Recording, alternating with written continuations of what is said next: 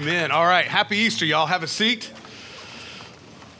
I'm Jeremy, one of the pastors here, and it's a tremendous blessing to have you gathering with us today.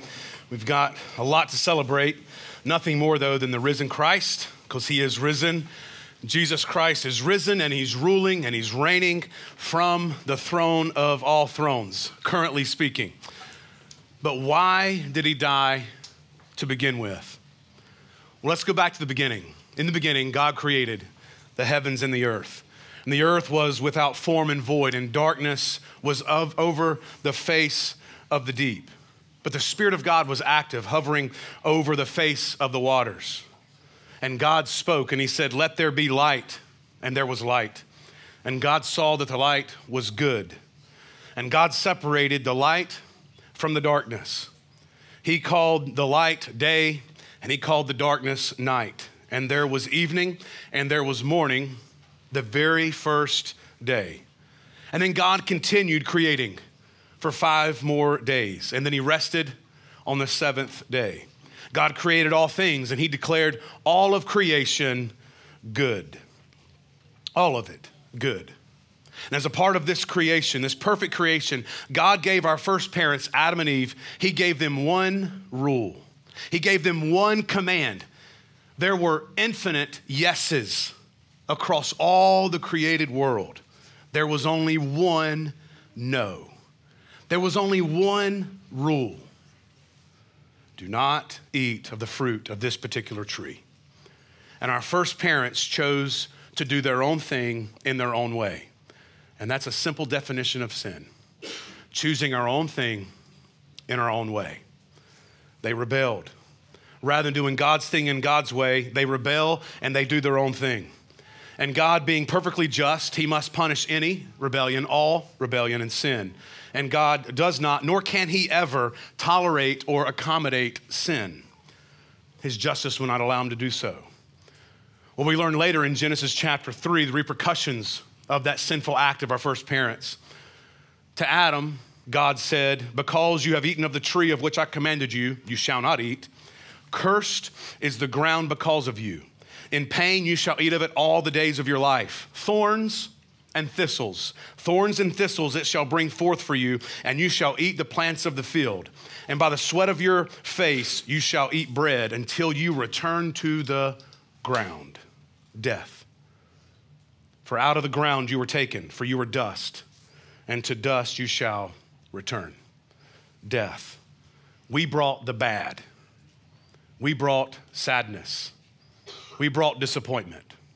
We invited brokenness into the created, good, perfect world that God had designed. We did this through our rebellion because we thought we knew best.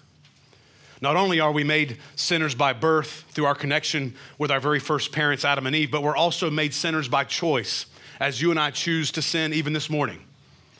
All of us has sinned this morning. We choose to sin. And through our rebellion, we've brought the curse and death upon all of us. And what's the worst thing about it all is that we're now separated from our Creator. We're separated from God. And we all, each of us, long to be at a knowable, discernible, experiential peace with our Creator. We want this. Our hearts are continually restless until our hearts find their rest in a restored relationship with God, our Creator. That, my friends, is why Jesus, the Son of God, the Messiah, it's why he died. He didn't have to die. He chose to die. And he did this in order to restore us back into a relationship with God, our Creator. 2 Corinthians 5:21 speaks of this. For our sake, he made him to be sin who knew no sin, so that in him we might become the righteousness of God. We might be fit for heaven, fit for a relationship with God, made perfectly righteous. And be reminded of John chapter 3 and verse 17 and 18. For God did not send his Son into the world to condemn the world, but in order that the world might be saved through him. And whoever believes in him is not condemned. And then Galatians chapter 3 and verse 13. Christ redeemed us from the curse of the law by becoming a curse for us. It is written, "Cursed is everyone who's hanged on a tree." And it's no accident that he dies on the cross with a crown of thorns, embracing one of the curses placed on us which is the thorns and thistles. Even in this, he takes the curse upon himself. So Jesus Christ came to earth and became a curse for you. But why? Well, Jesus Christ, he didn't die just a normal death. He didn't just die like a gruesome normal death. When I die, I die. There's no significance to my death. I'm just not here. But when Jesus died, there was significance to his death. There was a purpose behind his death. You see, in his death, Jesus was suffering and dying as our propitiation. Propitiation is a big theological word that means satisfaction. You see, because God is holy, he's a holy God. His anger and justice burns continually against sin. And God has sworn over and over in Scripture that sin must be, and sin will be, make no mistake about it, all sin must be and will be punished. There must be a satisfactory payment for creation's sin against the Creator. So what's the solution? God sends his Son to us so that he would be our substitute. He would take the sin of mankind upon himself in agony and through his very own blood. God's just wrath was poured out on Jesus on the cross. He didn't just die. He suffered God's wrath on the cross. God's just judgment that we deserve was burned out on the cross when his only Son died as our propitiation for our sin. And this is love, according to 1 John chapter 4. In this, the love of God was made manifest or known to us, among us, that God sent his Son into the world so that we might live through him. And this is love, not necessarily that we've loved God first, but that God loved us and sent his Son to be the propitiation for our sins. A word picture for propitiation is that of a sponge. There's a sponging effect to the word propitiation in its original meaning. You see, Jesus suffered in our place for our sin as our wrath sponge, absorbing all the punishment, all the judgment, all the wrath that you deserve. He takes upon himself for you as you. That is marvelous mercy. It's such grace and love. You see, the cross is what you deserve, and the grave, eternal death, is what you deserve. But Jesus endures both for you as you, if you would simply believe him and hope in him. And like a kid, simply trust him. You see, Jesus endured all the punishment, all the wrath, every bit of it owned by Jesus Christ. You might have asked yourself, you've certainly heard it asked, why do bad things happen to good people? In all of human history, it's only happened once, and he volunteered for it. You see, Jesus took it upon himself to be fully responsible for you. He didn't leave it up to somebody else.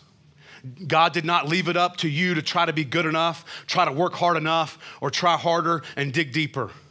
Jesus did all the work that's necessary.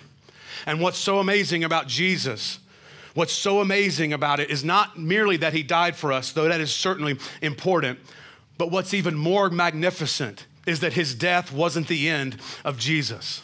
The movement that he began and that miraculously, remarkably, still continues to this very day. All this happens because of what takes place after the death of Jesus Christ. In Matthew chapter 28 and verse 1, it says, now after the Sabbath, toward the dawn of the first day of the week, Mary Magdalene, a lady radically changed by Jesus. Mary Magdalene and the other Mary went to see the tomb. And behold, there was a great earthquake, for an angel of the Lord descended from heaven and came back and rolled back the stone and sat on it. Then his appearance was like lightning, and his clothing white as snow. And for fear of this angel, the Roman guards trembled and became like dead men.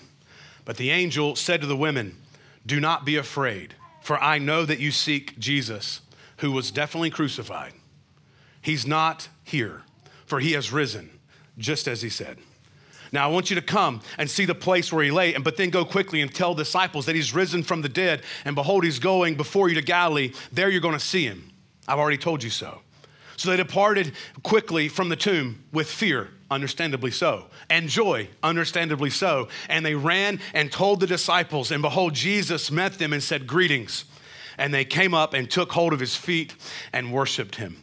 You see, the grave could not hold Jesus back from life. All of our sin placed on the shoulders of Jesus could not hold Jesus back from life. Satan's power fell far too short in holding Jesus back from life, and death's damned grip is simply too weak to keep Jesus down from life. In just 3 days, Jesus beats death and he comes out of the grave declaring and announcing victory.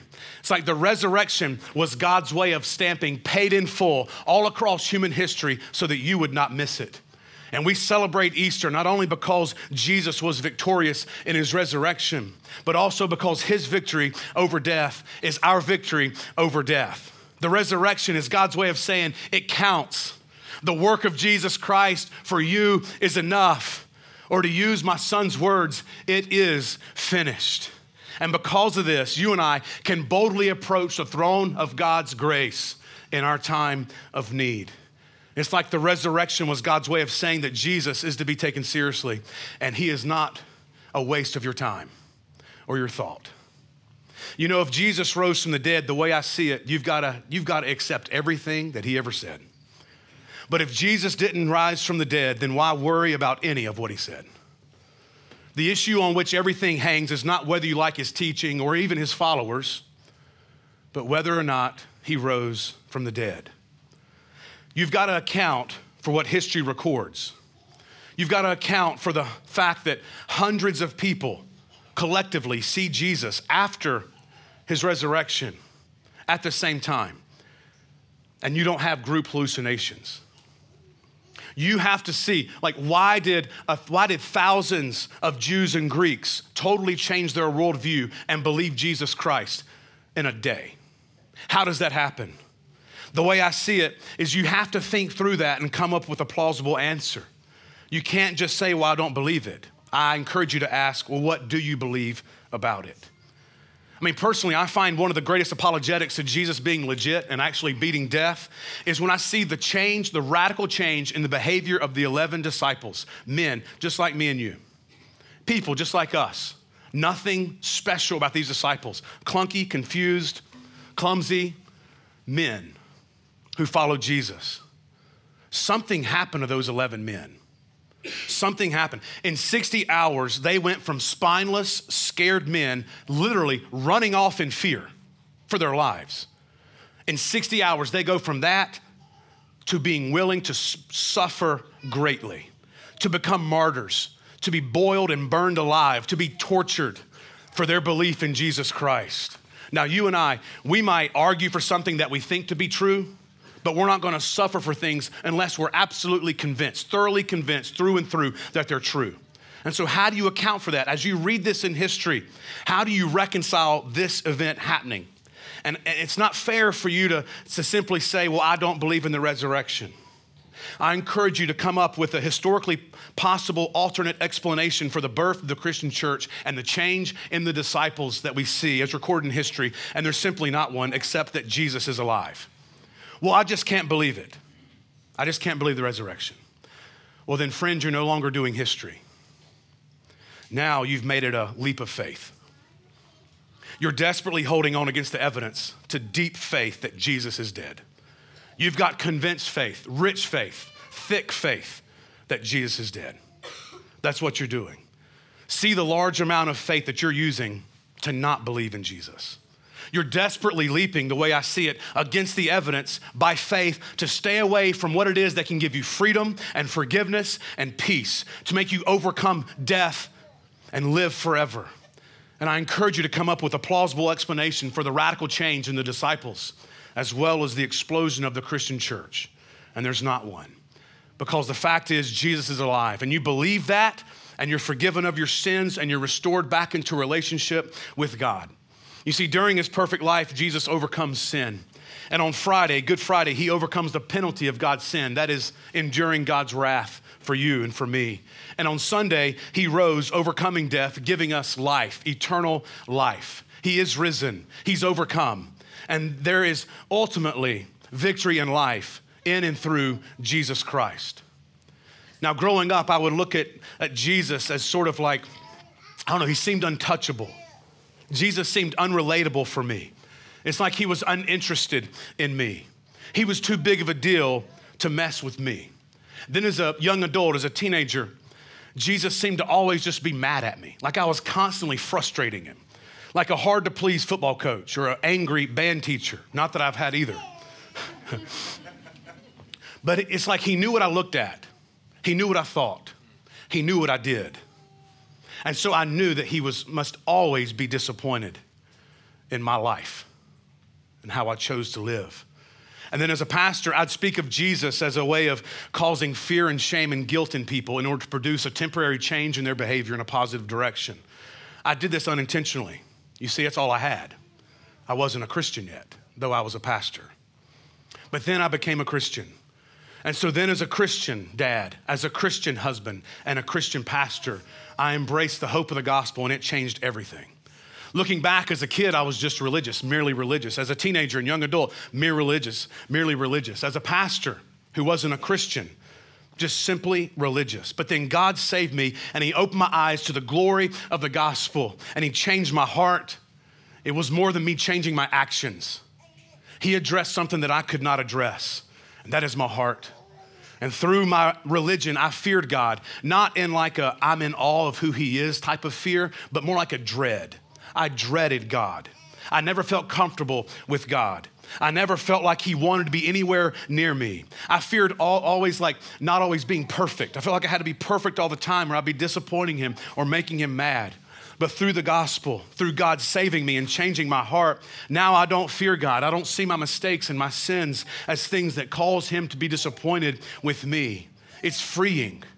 It's freeing and I'm forgiven. He's taken care of all of my sins 2,000 years ago, as all of my sins were future sins 2,000 years ago. He's covered all of them. And Jesus said that we experience feeling free, like we experience a genuine freedom within our mind and within our heart and within our life when we know the truth of who he is and what he's come to do. So it's like this for me. Mere religion says, I messed up, my dad's gonna kill me. That's what religion does to you. But what the gospel does, it changes it. I've messed up. I better call my dad. There's a difference in posture. It's the same kid. It's the same sin and error and mistake. But something's changed with the father. What's different? What was it?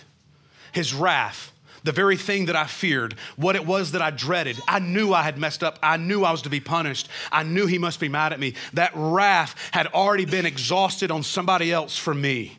And this is the work of Jesus Christ.